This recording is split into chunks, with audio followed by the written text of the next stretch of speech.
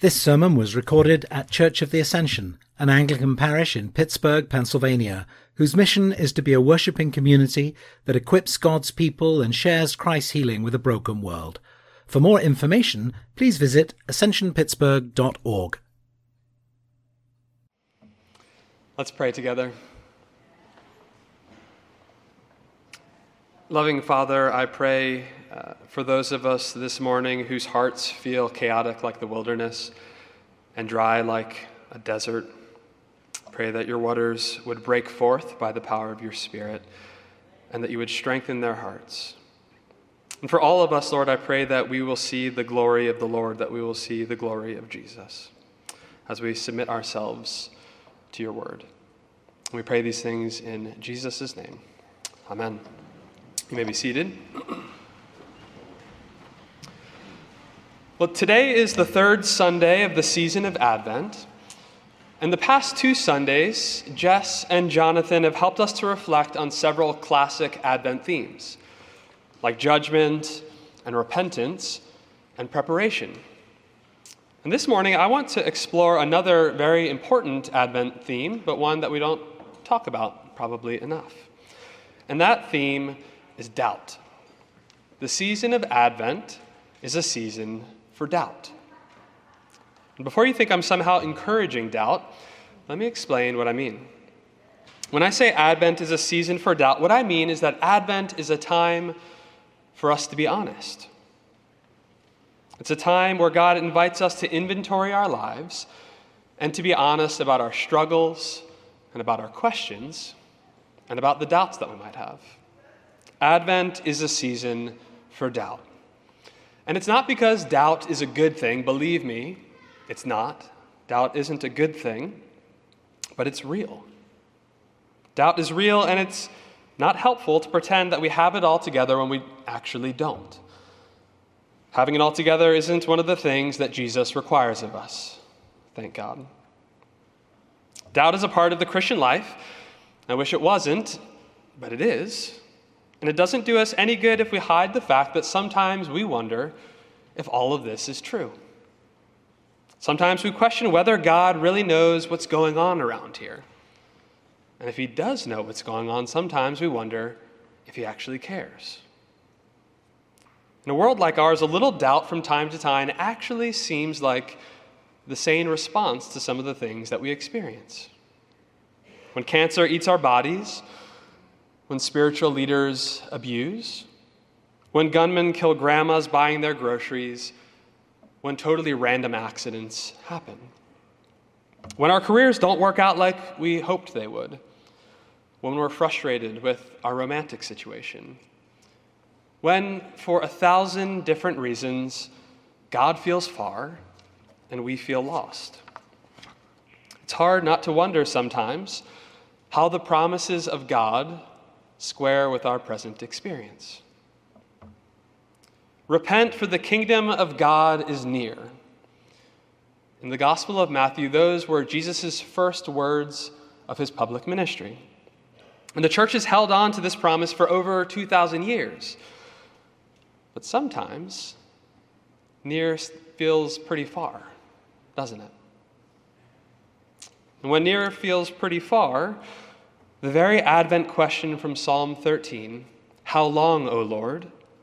can become, "Are you even there, O Lord? Do you even exist?" Advent is the time for asking these kinds of hard questions. We have permission to do that. Advent is the season for it because, Fleming Rutledge in her book, her great book on Advent, explains why this is the season for this kind of thing. Of all the seasons of the church year, she says Advent most closely mirrors our daily lives. And this is because the church lives its life in what she calls the time between Jesus' first coming and his second coming. In a very real sense, she writes, the church lives in Advent all the time. And for this reason, Rutledge says that Advent can actually help us find our footing in this time between. And it can help us find our footing because Advent guides us through life's most challenging questions. It helps us to look into the darkness without getting lost in it. And most importantly, Advent anchors us in the hope that Christ really will come again. If we do it right, Advent gives us space. It gives us the space to face our doubts in faith. And so with all of this in mind, we're going to spend some time with John the Baptist and Jesus this morning, and we're going to learn how to doubt. We're going to learn how to doubt in faith. And as we look at Matthew chapter 11, the very first thing that I want us to notice this morning is just how profoundly different John appears compared to how he was described last week in the chapter that Father Jonathan preached on in Matthew chapter 3. In Matthew chapter 3, we saw John the Baptist at the top of his game, at the height of his power.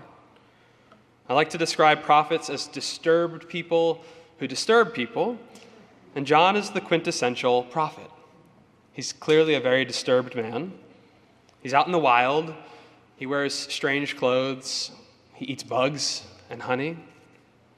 And John clearly disturbs people, and I think he likes doing it.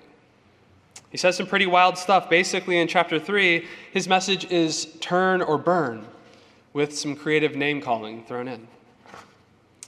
In Matthew chapter 3, John is loud and he's proud, and he calls all people to repent or face the judgment of Messiah Jesus, a Messiah that he describes as a man of power and a man of fire, and even a man of violence.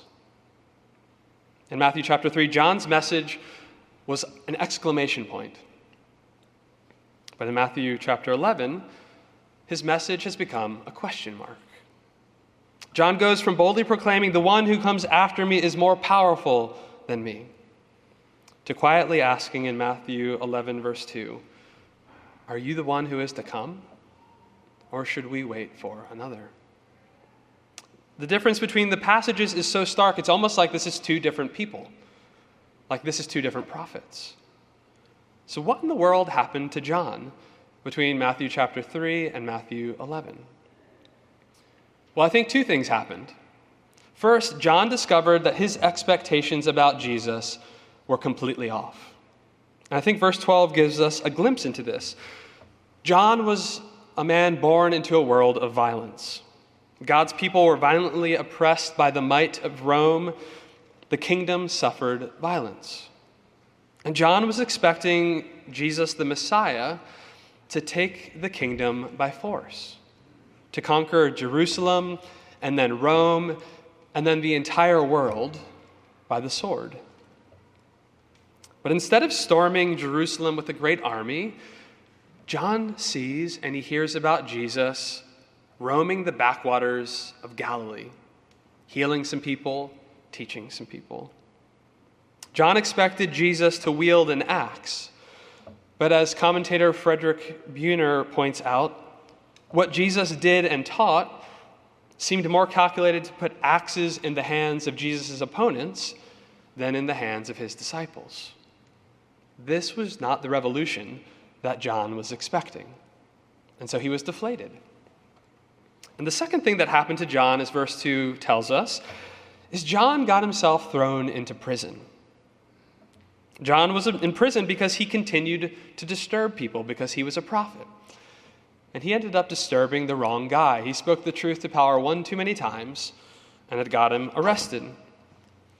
Later on in the gospel, in Matthew chapter 14, we read why John was in prison.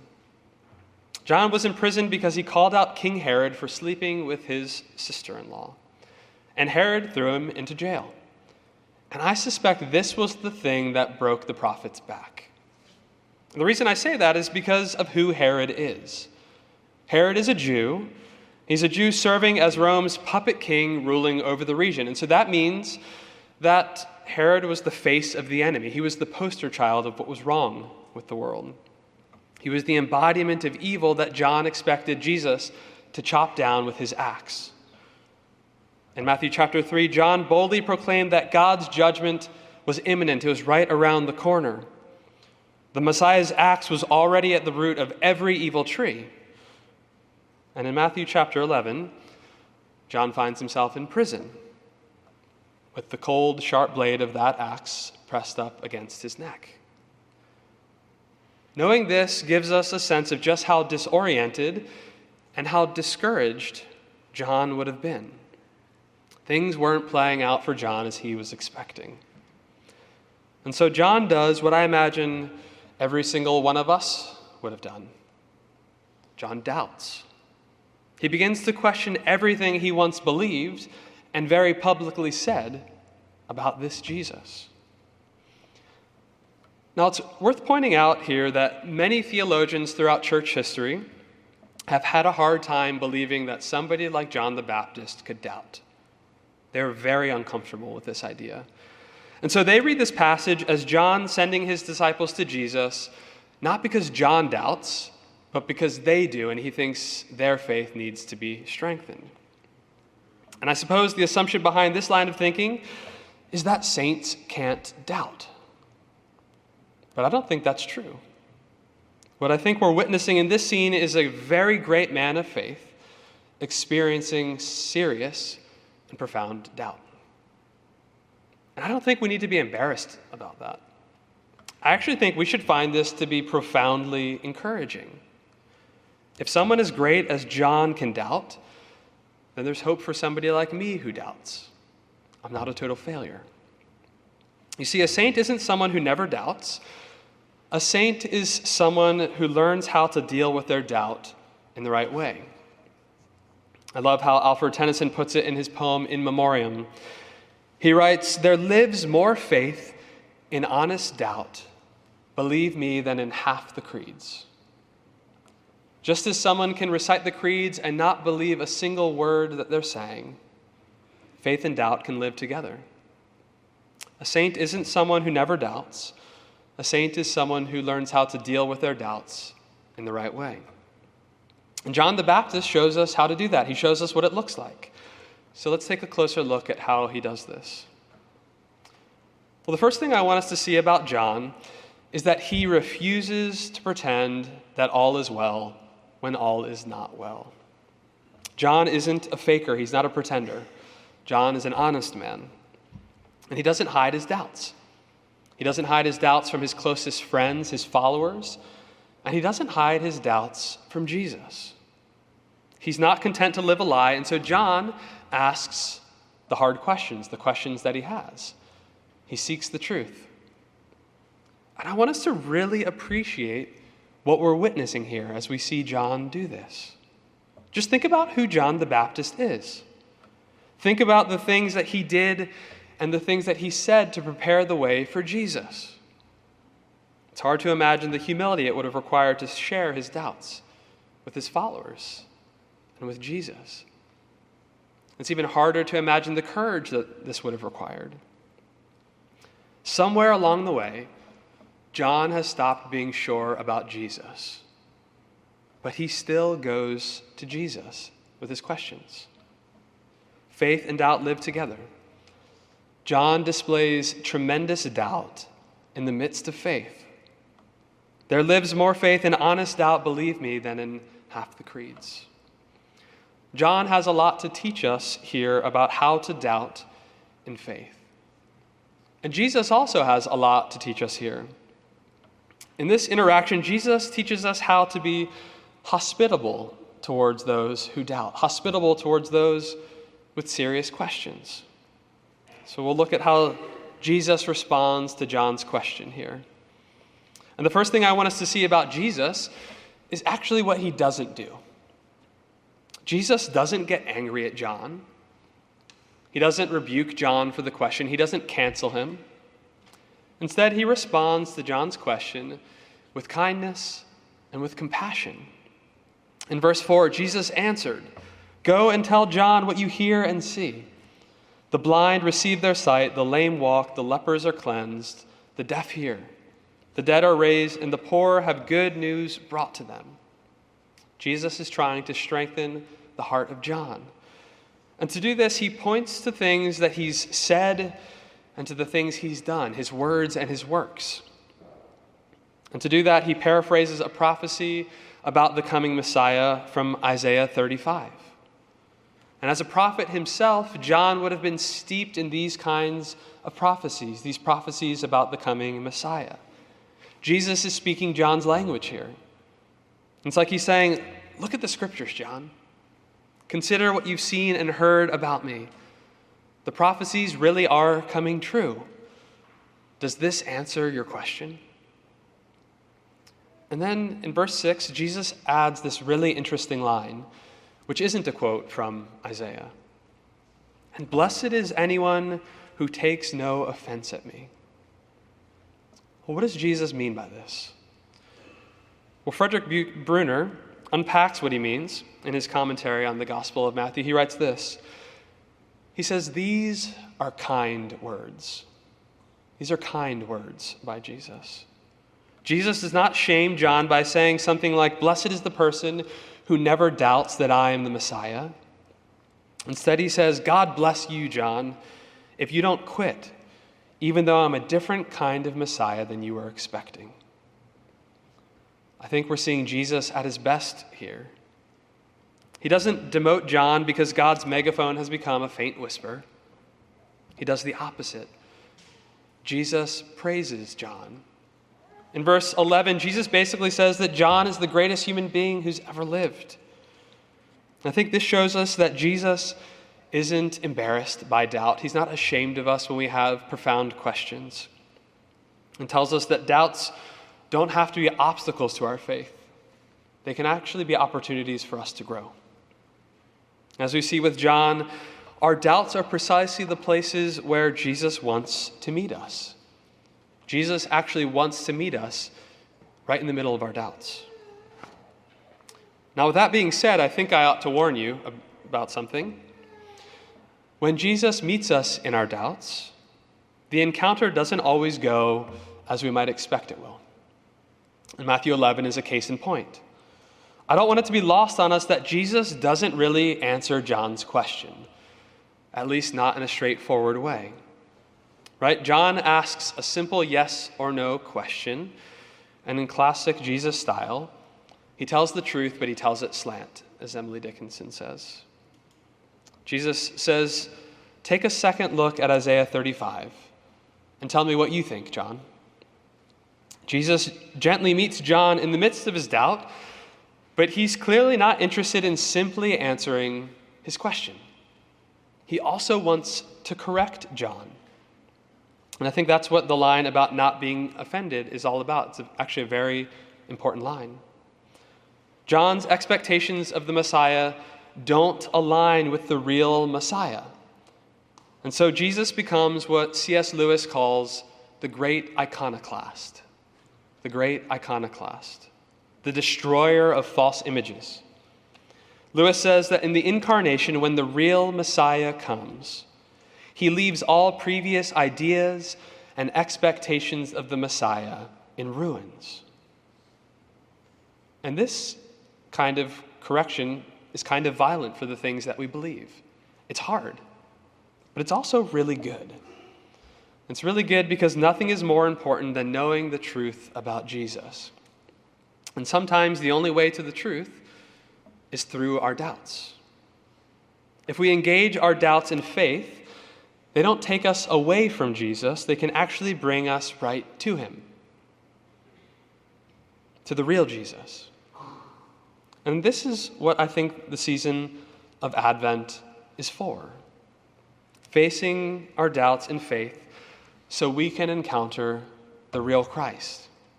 The Christ who came and the Christ who is really coming again. And I think there's an invitation for each one of us here this morning from this passage. For those of us who doubt, I want you to know that you're not alone. You're in good company. You're in the company of John the Baptist. For those of us who doubt, the invitation is to be like John, to be like John the Baptist. Don't hide your questions. Ask them. In humility and with courage, share your doubts with God. Share your doubts with somebody that you trust. And there are a lot of ways that you can do this. Maybe it's during a time of personal prayer. Maybe it's as we're praying together this Sunday morning. Maybe you can receive prayer during communion. And you could share with your friend over a cup of coffee the questions that you have. Or you could share in your community group or with a mentor or with a counselor, even with a pastor. If you have doubts, be like John the Baptist. That's the invitation. And for those of us who are privileged enough to be entrusted with somebody's questions, with somebody's nagging doubts, please, please, please be like Jesus. Don't be scared by their doubts. Don't shame them. Listen to them.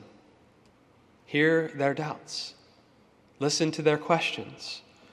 And resist the temptation to offer trite platitudes that I promise you, no matter how nice they sound, will be insufficient to their questions. It's not your job to fix them. It's not your job to resolve all of their doubts and to answer all of their questions.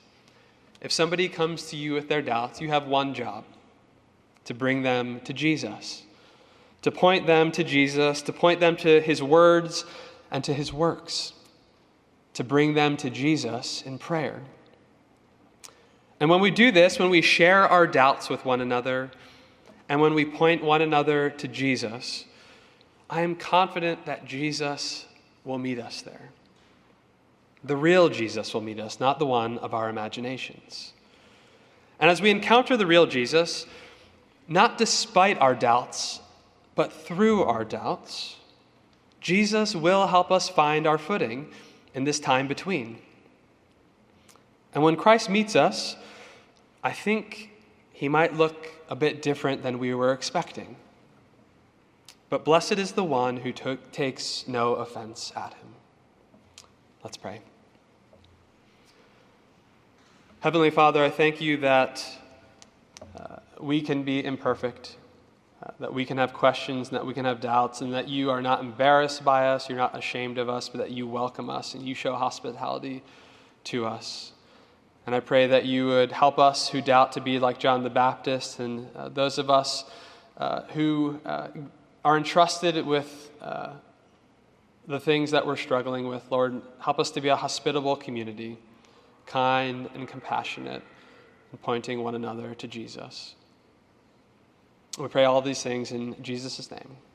Amen.